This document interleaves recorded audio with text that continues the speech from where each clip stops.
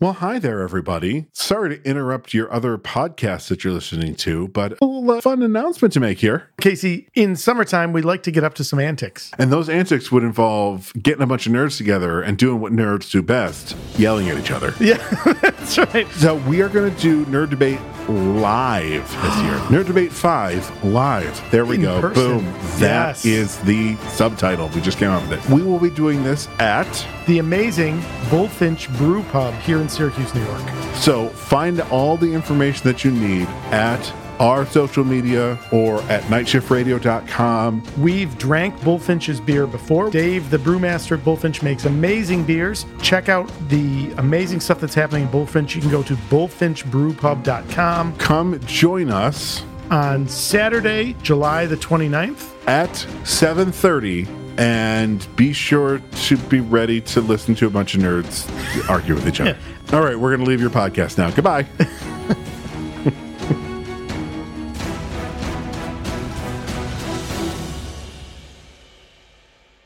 You're listening to the Never Heard of It podcast, a Night Shift Radio original. Every week we bring you the good, the bad, the weird, and lesser known streaming movies. Hit subscribe for new episodes every Thursday and Sunday.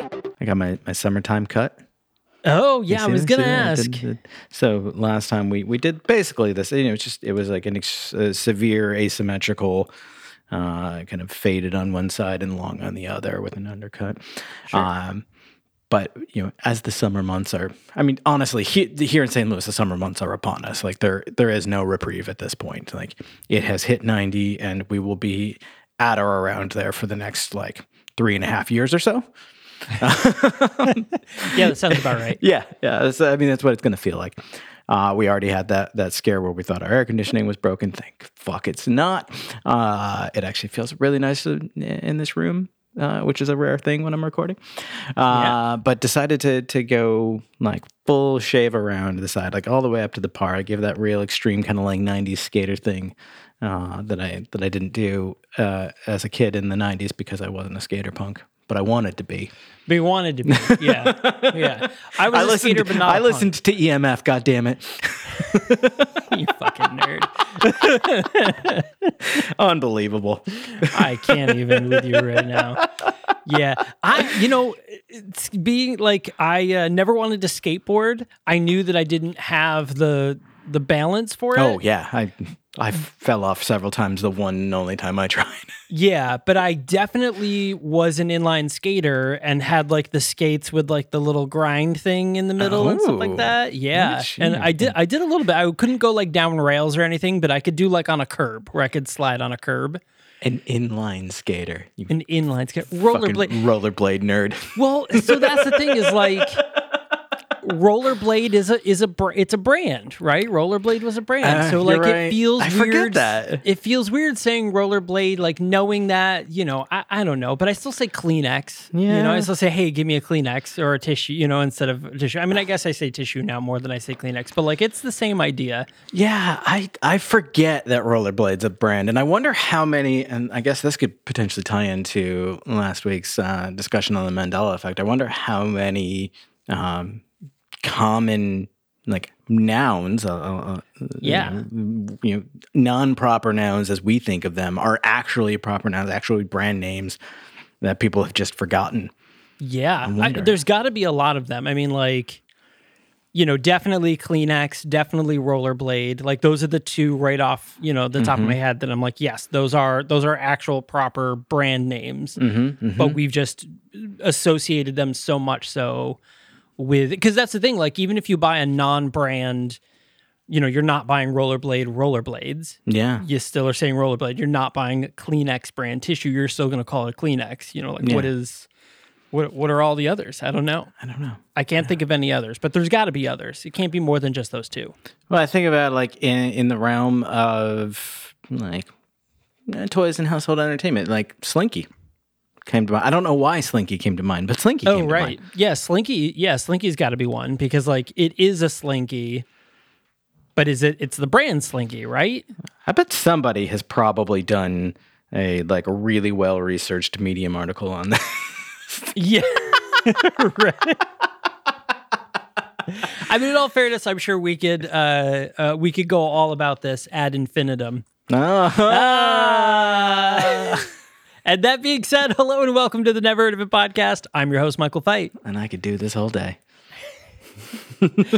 And that being said, hello and welcome to the Never Heard of It podcast. So that's a joke if you watch this movie because this Sorry, muffled screaming makes me cough. So we are almost done with our multiverse month, and we're on. I would say probably this is a really interesting multiverse theory movie, and in fact, they actually refer to it as Paraverse. But this is another one of those films that's like, is it actually multiverse or is it not? Like this one, I kind of lump with the movie Multiverse, where it's not. It's kind of time loop multiverse and not like multiple universe. Yeah, this movie plays with a lot of really interesting concepts, and I don't know if you did this, but I went and I read the trivia on IMDb because I was super curious because the synopsis says an experimental film shot with just one crew member. Jane is trapped in a parallel universe and is forced to find a way to alter her reality before it is too late. Fucking fascinating concept. Great concept. Both from a story standpoint and a production standpoint, like really, really fascinating. And then you see the two people that star in it, and you're like, fucking Varys from Game of Thrones and Sir Ian McKellen. You're like, how? Like, this is amazing. Yes. And unlike the time that we had a movie with Sir Ben Kingsley and the ever fabulous Gillian Anderson, that somehow still fucking bombed. Still was terrible. I now go into movies like this with just a little bit of hesitance, like, this can't miss. Oh, but it can though. I've learned that it can over a period of time of repetition. I've learned that it can miss. I also see what you did. A joke about this movie. But reading through the trivia, a couple of really interesting things stand out. First of all, it isn't technically just one crew member. That was a little bit misleading, but this was a COVID lockdown film in the UK, specifically in and around London. And the co-writers, Tori and Matthew Butler Hart, basically did the bulk of this film with just the two of them. Matthew running the camera and directing, and Tori being the star, but also basically like one of the only characters and playing a few parts throughout as well. She does some voice work and whatnot. So really, really fascinating approach to filmmaking during COVID. And then the other two people that we see it for any significant period of time, Ian McKellen and Conleth Hill, basically just filmed themselves with Matthew directing remotely. So that's really cool. Also, yes, protect Ian McKellen at all costs. So well done, the Butler Hearts here. There was more crew involved and a few more people, but like really sparsely. And I will say, before we even get into what this movie is about, a lot of heavy lifting done by both the editing and sound departments. Some really, really and impressive VFX. work. Yeah. Because, as has come up controversially a number of times amongst our circle of friends, this film was shot entirely on iPhone, apparently. I can hear Micah Khan all the way from Albany being like, "You motherfuckers, I will." And listen, I tend to agree with Micah that just shoot it on iPhone is vastly an oversimplification, especially with the tiny glimpse of filmmaking that I got when we made Somnium, and that only scratches the surface of what a production can be. Sure. And just shoot it on iPhone doesn't begin to cover it. But that said, it's also a fucking fantastic, fascinating medium to experiment with for something like this, which apparently was never meant to be like big public release. It was more of, much like what we've talked about with some of the things we want to do, is more of a proof of concept of like, hey, here's what we can do. We're in lockdown right now. We're bored. We've got an iPhone. We've got this story that we want to tell in this much larger universe, so to speak. Let's show them what we can do while we're out of work right now. And I think that that's fucking fascinating. And like, first of all, like, again, before talking anything about the substance of this movie, bravo for what you've accomplished here. Yeah, that's the thing. Like the production aspect of it, like how this thing came about, like, you know, the ins and outs of it is very commendable. It is very, very commendable, you know, and with being the time that it was shot, how it was shot. Absolutely. You know, and you know, I'm also I'm a kind of on the fence about the, you know, just shoot it on your phone thing, you know, where like, yeah, right. Like you're not Steven Soderbergh. You're not going to shoot a film on your iPhone and then, you know, sell it to Cannes. Like that's not like, you know, like that's not how it's going to be. But if you're some like 22-year-old kid and that's all you have, make your art, man. Like do what you got to do to make your art. Like don't sit back and be like, well, I'll just wait until I get $10,000 to rent, you know, or find a friend with a really nice camera that's willing to do it for free. Like sometimes that is just not an option. So, you know, make your art however you need to make it. But like, I think where Micah's perspective comes from is that like not everyone has the financial ability to just make a film even on a phone, right? Yeah. That's not a practical. It's not practical. There, you know, but you know, I get it. Even talking about like, yes, you can film a movie on an iPhone. Yes, absolutely, you can do that. But there are so many other layers to making a film that, again, I think it really comes down to an oversimplification and like a serious glossing over of all of the other people involved beyond the person operating the camera and what camera they're physically using, and all of the hard work that goes into it. So yeah, I think it's a great experimental medium for the filming aspect. Yeah, but like there is obviously so much more than just this was shot on an iPhone. Right.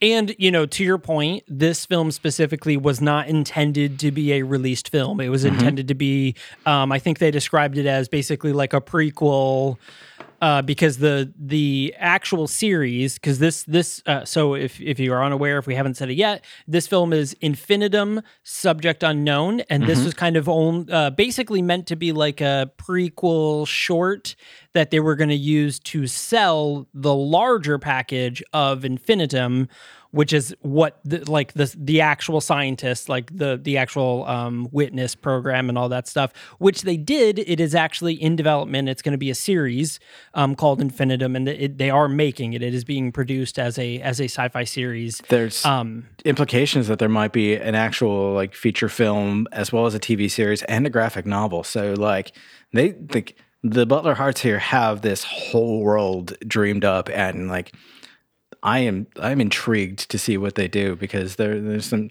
interesting storytelling here that this proof of concept, being what it was, doesn't really dive too deeply into. That just kind of like it dangles a little treat in front of me and it's like, hey, you want a little more? You want a little more?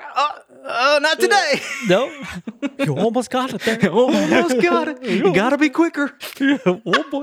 Yeah, and that's the thing. Like, listen, I'll say it up front. This film's not great, and it's about 45 minutes longer than it needs to be. You know, like this could have been an amazing sci-fi short prequel, like Marvel one-shot size film that introduced the idea of the world and the universe. I literally just watched a Marvel one-shot right before coming in to record this. I watched the Agent Carter one.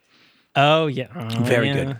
Very good. I love Agent Carter. I love that series. I liked the Agent Carter series. I didn't get to watch it when it originally aired, and I have seen that is now on Disney Plus. I just need to get around to like starting the series one time, because it looks fantastic, and I loved that character. And it's Haley Atwell, right?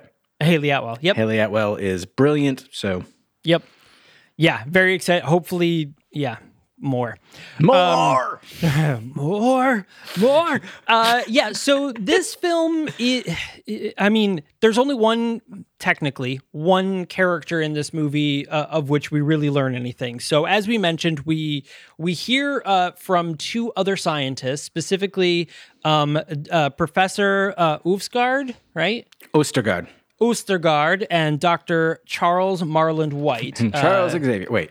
Dr. Charles Xavier. Dr. Charles Marland White is played by Sir Ian McKellen, and Conleth Hill plays Professor Oostergaard, who I would say Professor Oostergaard is really the main person about Witness. And he's the one that essentially makes the discovery of what they initially call the paraverse, which is like that to them is like how they prove that multiverse theory is real, because they found specifically a parallel universe that, as in the opening monologue, Ian McKellen explains, is so much like our world in every way, except this one has been at war for years or whatever. So we get a sense that it is basically like the dark timeline of ours, which is really scary to think, because our timeline is pretty dark. It's pretty dark.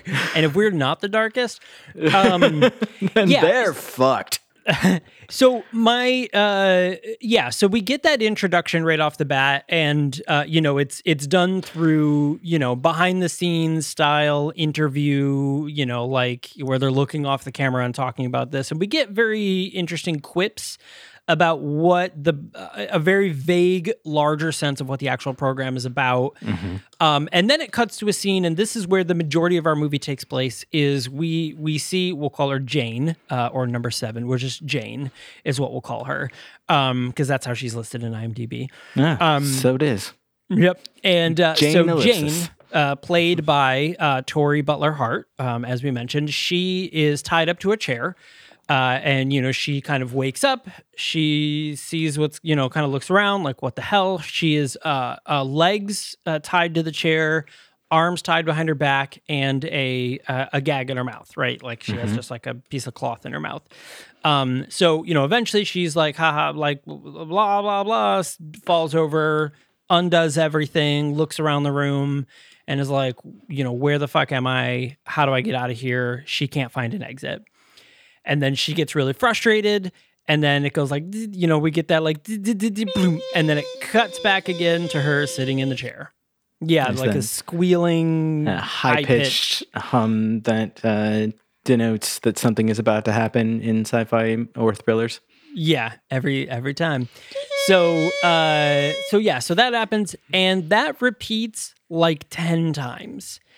And this is where, I get it. I understand what they were doing. Like what the scene they're setting is, seeing that basically, each time there's slight variations that she does it. So the first time, she falls over, gets everything out. Her arms are still, her hands are still tied, but she gets everything else off. And, one time she looks out the window, another time she, mills around the room, and seemingly there's no exit. There's no doors in this room, and she's in what appears to be like an attic, right? And eventually, we see that happen 4 or 5 times, and each time she gets frustrated, it resets back to the beginning, and eventually she finds that there's like a hidden stairwell, like under a pile of things. And so then she goes down the stairs, and we see that like 10 times, where she keeps getting to the bottom of the stairs, getting frustrated because she gets stuck somehow. And then it resets back to her at the top of the stairs. So this is a part of, excuse me, where I say that the VFX editing and the sound department really are doing a lot of the heavy lifting for the narrative here. Because again, we get the weird sounds and the glitchy video when she's getting emotionally worked up and frustrated, and the loop resets. And then we hear voiceovers of scientists discussing things like multiverse theory. It sounds like the Dr. I forgot his name. Oostergaard. Dr. Oostergaard's voice a couple times, and then other times it's just scientists. Sometimes it sounds like Jane's voice. We keep getting little tiny, basically like breadcrumbs of what's happening to her throughout each of these loops. And sometimes it's things that won't actually pay off for several minutes. A sound that we hear, or like a flicker of some visual things like that. And I love that. Like we get a sense fairly early on that they're playing with time in some way. The Oostergaard voice talks about, something to the effect of like, we needed a control for the experiment, and if we didn't have the ability to manipulate time, something like the Kairos effect or something like that he calls it, we wouldn't be able to do this. So we get the sense that they take someone and they're putting them in a loop, to the sense that like if they get to a certain point where they're not reacting well, they can reset and start over. And so that helps us build. So yes, it does. It initially felt to me like it was too repetitive, and like there was, okay, it's this again.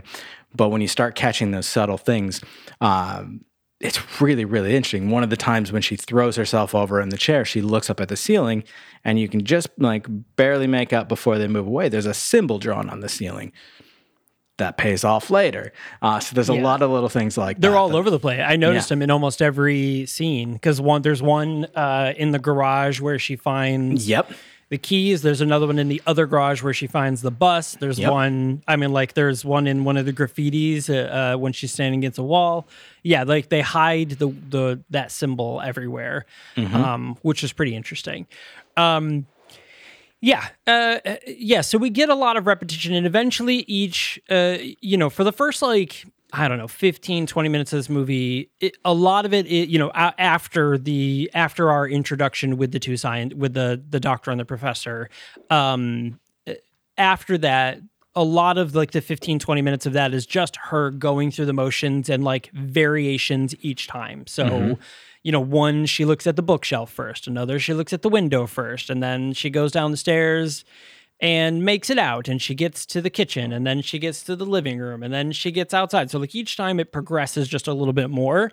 And each time she frees her hands different ways. Like one time she uses like lawn scissors, another time she uses like a knife, from the kitchen, and sometimes she uses regular scissors. So like we see that there is a variation each time. I appreciate the length at which they went to it. I just feel like it was overkill, and it became redundant, because I was like, I get it. Like I get that we're doing it over and over again, and a lot of it felt unnecessary.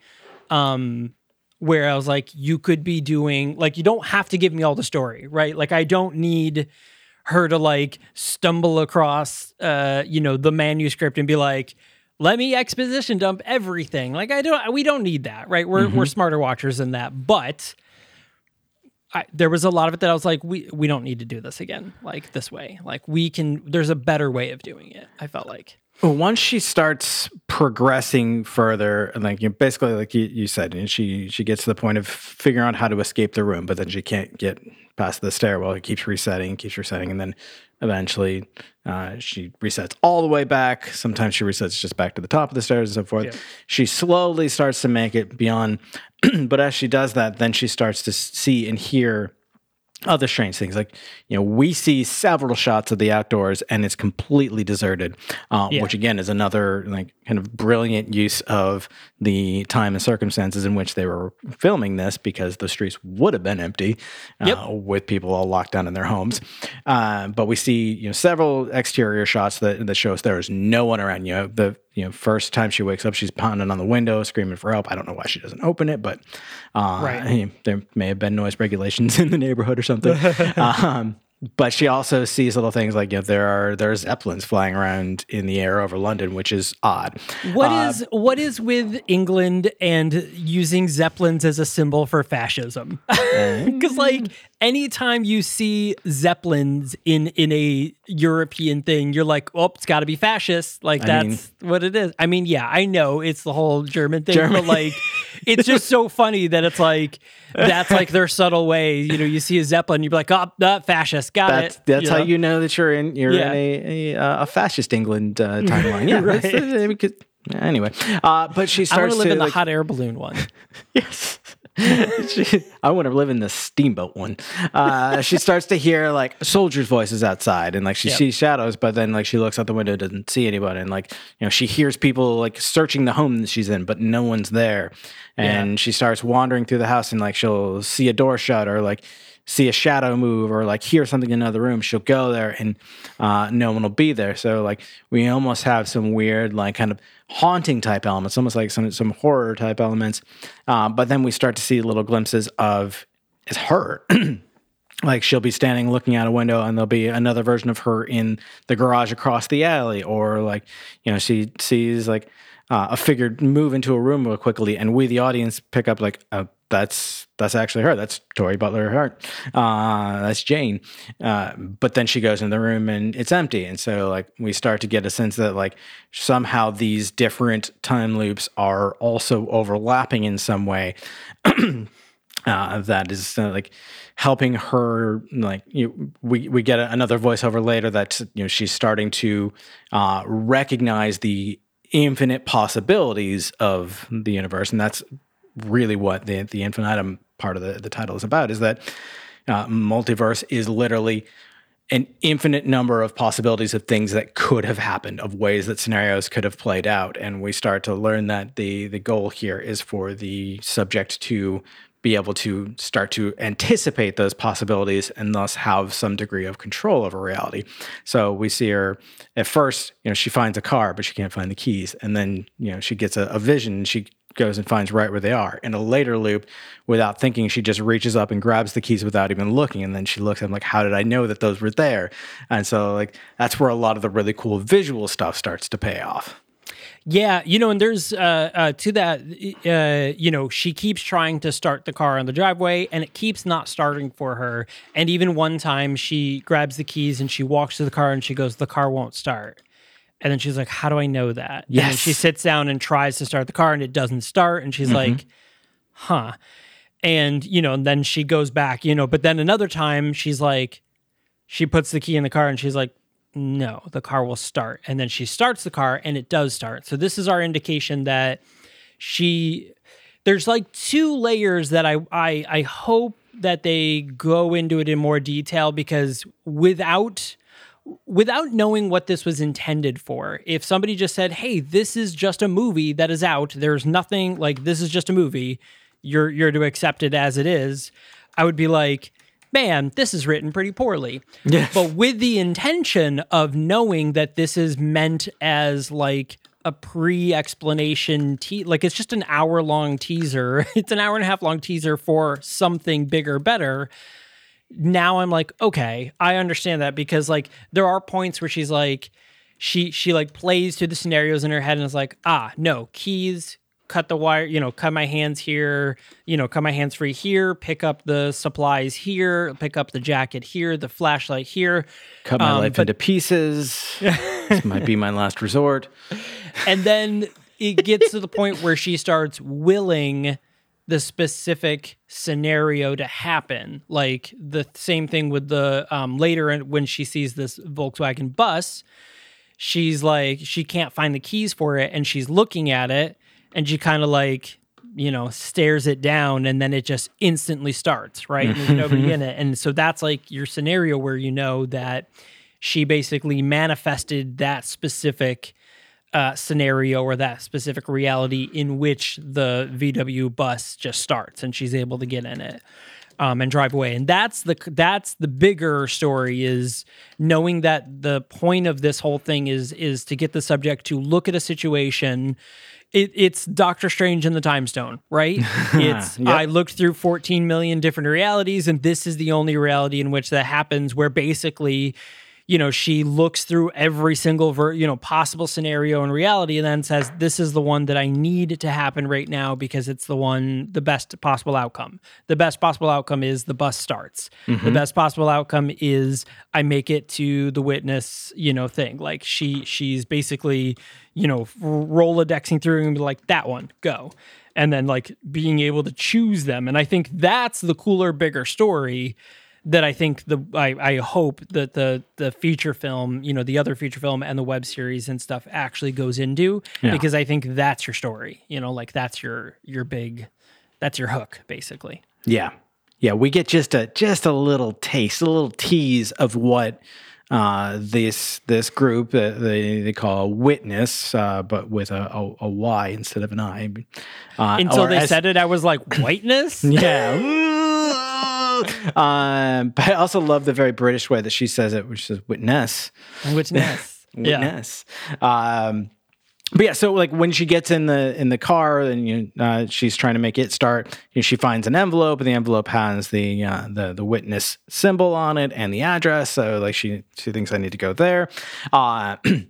In another nod to the idea that this is, in fact, a multiverse story, I contend you on that. She keeps finding a photograph of Dr. Ostergaard standing in front of this big, gorgeous old country estate that looks like an old boarding house or something. Sometimes it's like a really close up on him, and it's shot in landscape. Sometimes it's a portrait. There's like subtle differences each time that she finds the photo, and that implies that like she's seeing different versions that could have happened of this photo. But she finds the envelope with the address. She finds a map. Does some good old fashioned map navigating, which I fucking love. Like bring that back. Fuck this GPS shit. No, I'm just kidding. GPS is awesome. No, please. She throws together a bunch of supplies in a bag and like grabs a compass and radios and a sweater or a jacket, and she hits the road to go find this place, thinking like this might have the answers for me.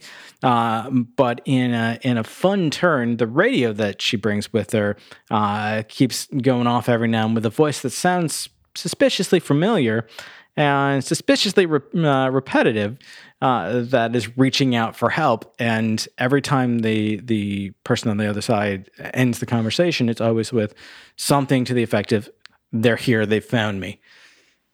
Yeah, and this is another one, as you said, is kind of like another cool scenario, is that we this is where the variations or the because we do know it is said kind of partially the way through, like let's say halfway through, that it's not, each time we see a thing happen, it's not happening separately. They're all happening on a time loop. So it's basically, and they say early on, like, when she gets super frustrated, she'll like, and then it's like that, like when Mark Spector transitions between the two, his different Moon Knight perspectives, it jumps back to, they reset back to whatever, position they want to reset them back to, whatever checkpoint they want to reset them back to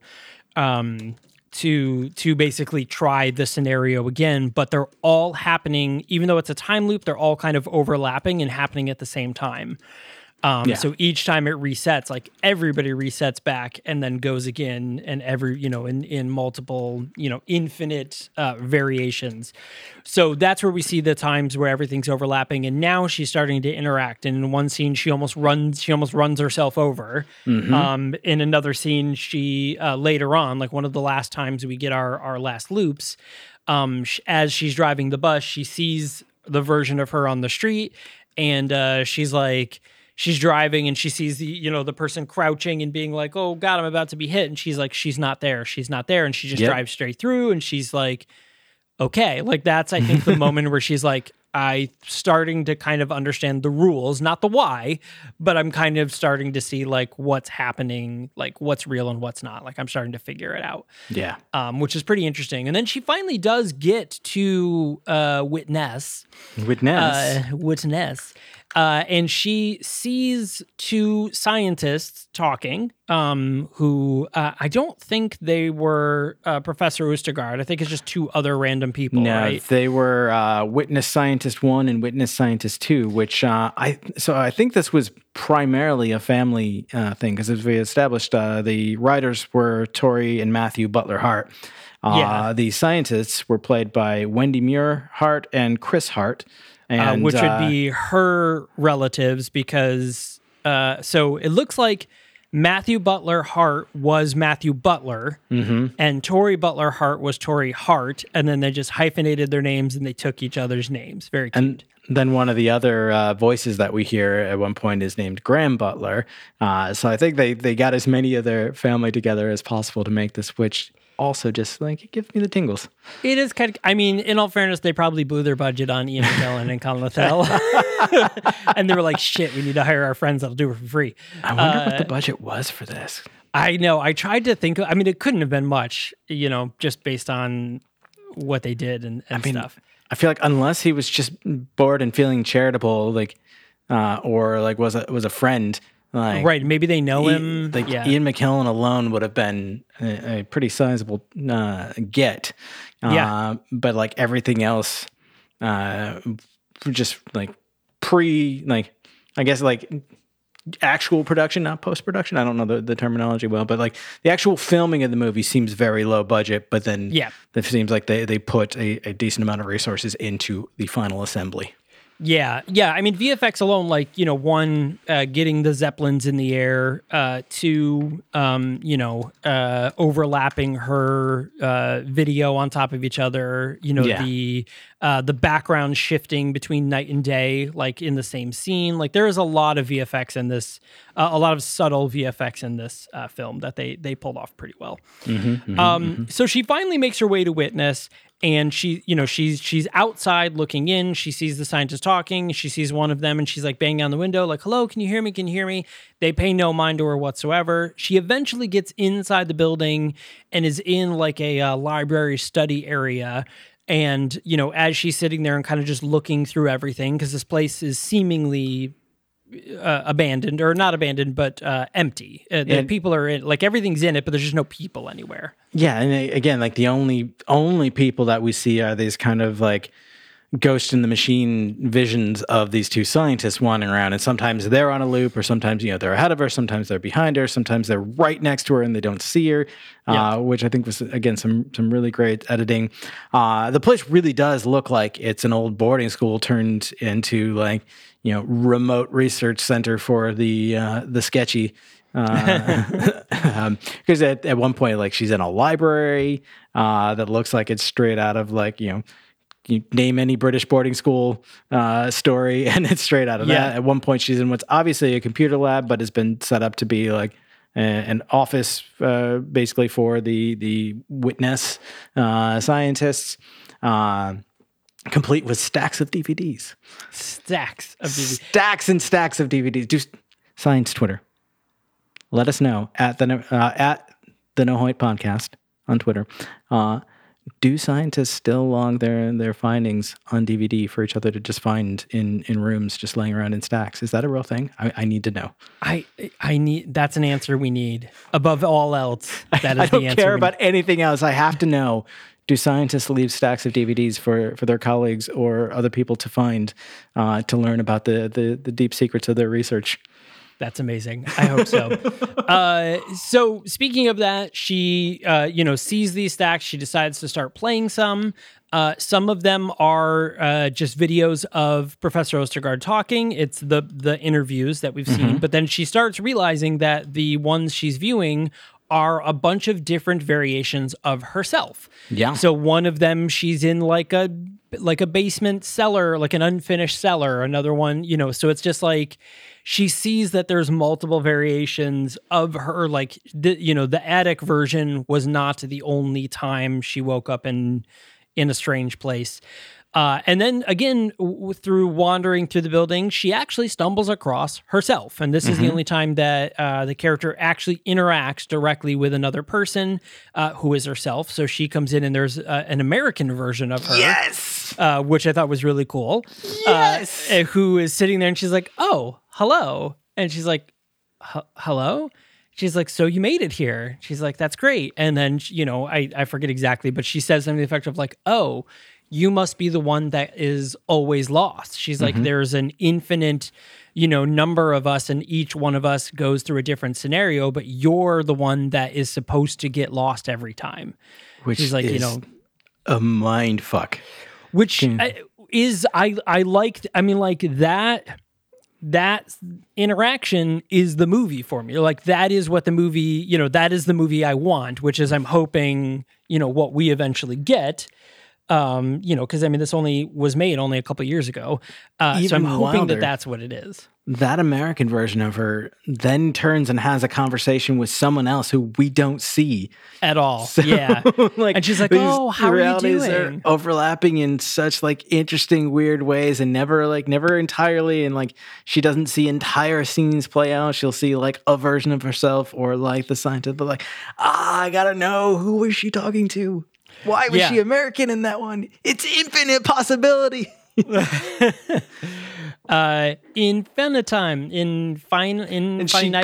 She uses the Latin phrase ad infinitum, which basically means for infinity. Yep. Everlasting. Which I think I actually used that phrase in a recent episode as we were talking about various multiversal stuff. I think I said something at infinitum. I think it's a really interesting phrase that if you want to sound pretentious, just use that instead of on and on forever. I think in any scenario outside of an academic setting, saying anything in Latin is pretentious. Yes, exactly. Like unless you were wearing a lab coat, if you use anything in Latin, you're just going to be like, fuck you. Even if you are wearing a lab coat, you probably are being pretentious. You're probably going to be like, oh, well, lotus, the thing is, like, modus operandum. I'm going to shut the fuck up. If you're wearing the lab coat, the chances are greater that you've earned the right to be pretentious more so than I have. So Right. Go for it. Yeah. I mean, if after, 8 years of schooling and all that kind of stuff, you earn to say Latin things. Like I barely squeaked out of 2 years of community college. So like you're fine. Go ahead, I guess. Yeah, absolutely. You've got it. So this movie, I hate to say it is what it is. But it is. You kind of, I feel like you have to go into the movie knowing what it is meant to be, knowing that it wasn't meant to be a film in the sense of like, this wasn't meant to be a finished product. This wasn't meant to be here's a movie, enjoy it. I think you will have a better experience knowing this in advance. If you have already watched the film, that's my opinion. I think it works better knowing what it is. I think that to an extent you're right. I think it works so well as the proof of concept and as the teaser for a larger world. And I say it works because I want so badly to see the rest of what happens now. This has me hooked the way that it's supposed to. But I also think just from the perspective of clever short form storytelling on film, I really liked this. I don't think I have a single complaint about it, honestly. Like I thoroughly enjoyed every second of this film.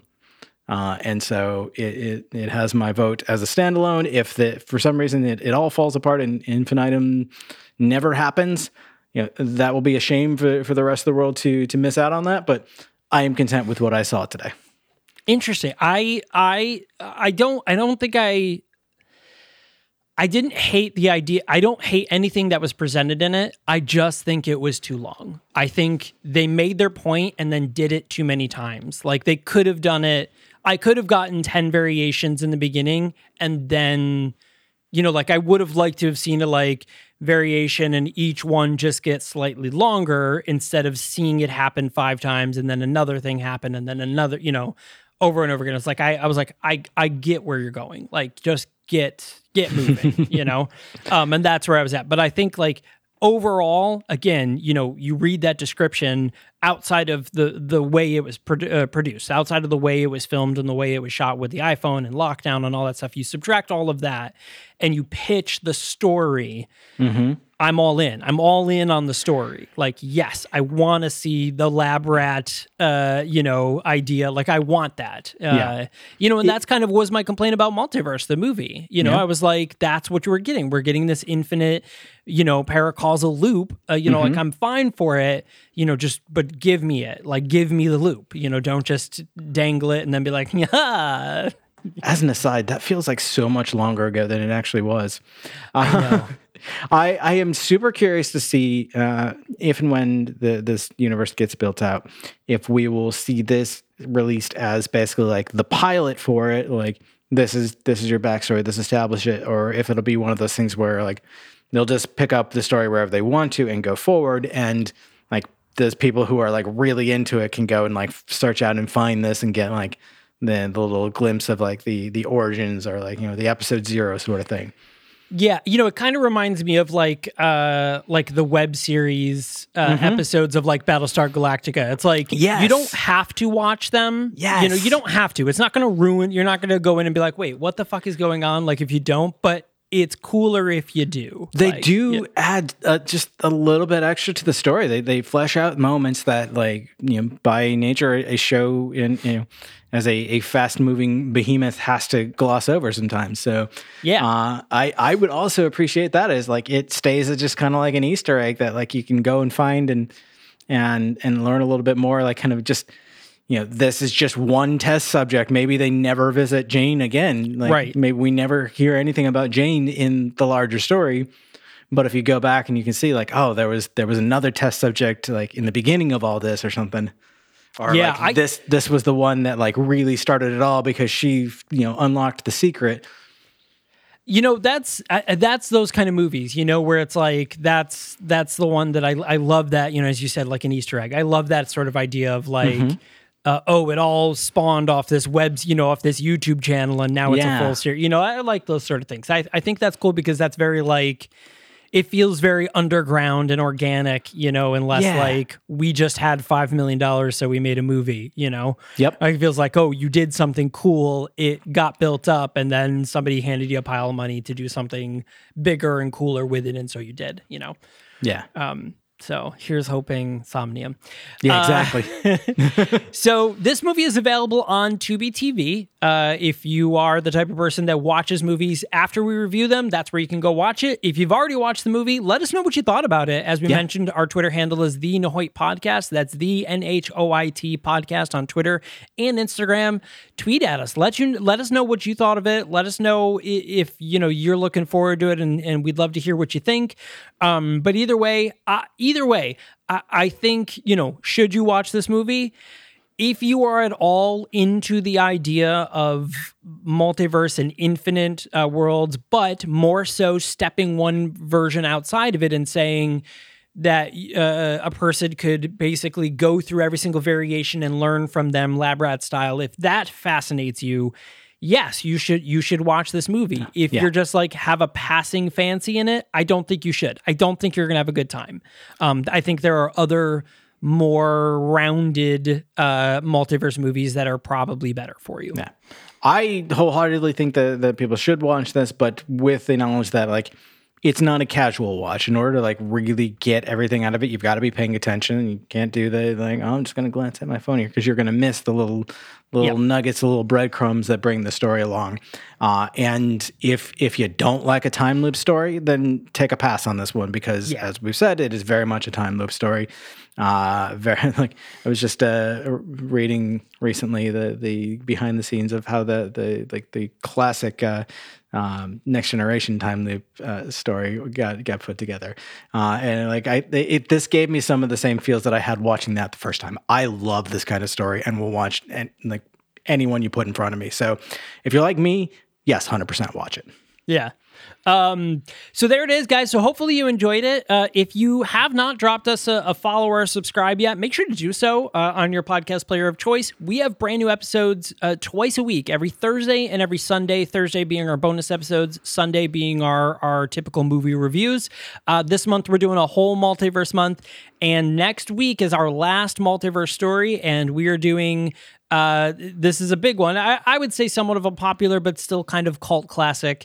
The Imaginarium of Dr. Parnassus. I'm very excited for this one. I fucking love Heath Ledger so much. Yes. So I'm very excited to watch this film again. I have not seen it in a long time, but I'm very excited to see this, because this was a weird one, and it was a unique scenario, and we'll talk all about all of the fun facts. Well, not so fun facts about that movie. So there you have it, guys. So again, make sure to subscribe. If you can, leave a rating and review if your podcast player of choice does that. And of course, as always, share with 100,000 of your closest friends. As we know, it is the least you can do. Minimum, and in every possible universe. Thanks a lot for joining us, everyone. We will see you next time. Yeah, I mean, it counts if you share with multiverse versions of yourself. That does count. Yeah. A father's tragic past, hidden in the adventures of a cartoon mouse. A cautionary tale on the dangers of temporal tourism. A woman searching for answers after the death of an old friend. This is the Storyteller Series, a Night Shift Radio original. Every month we bring a new short story to life in a full cast audio drama. we publish a second exclusive story to our online print edition, and we give you a glimpse behind the pages with our author interview series. Subscribe to the Storyteller series wherever you listen to podcasts, and visit nightshiftradio.com for more information.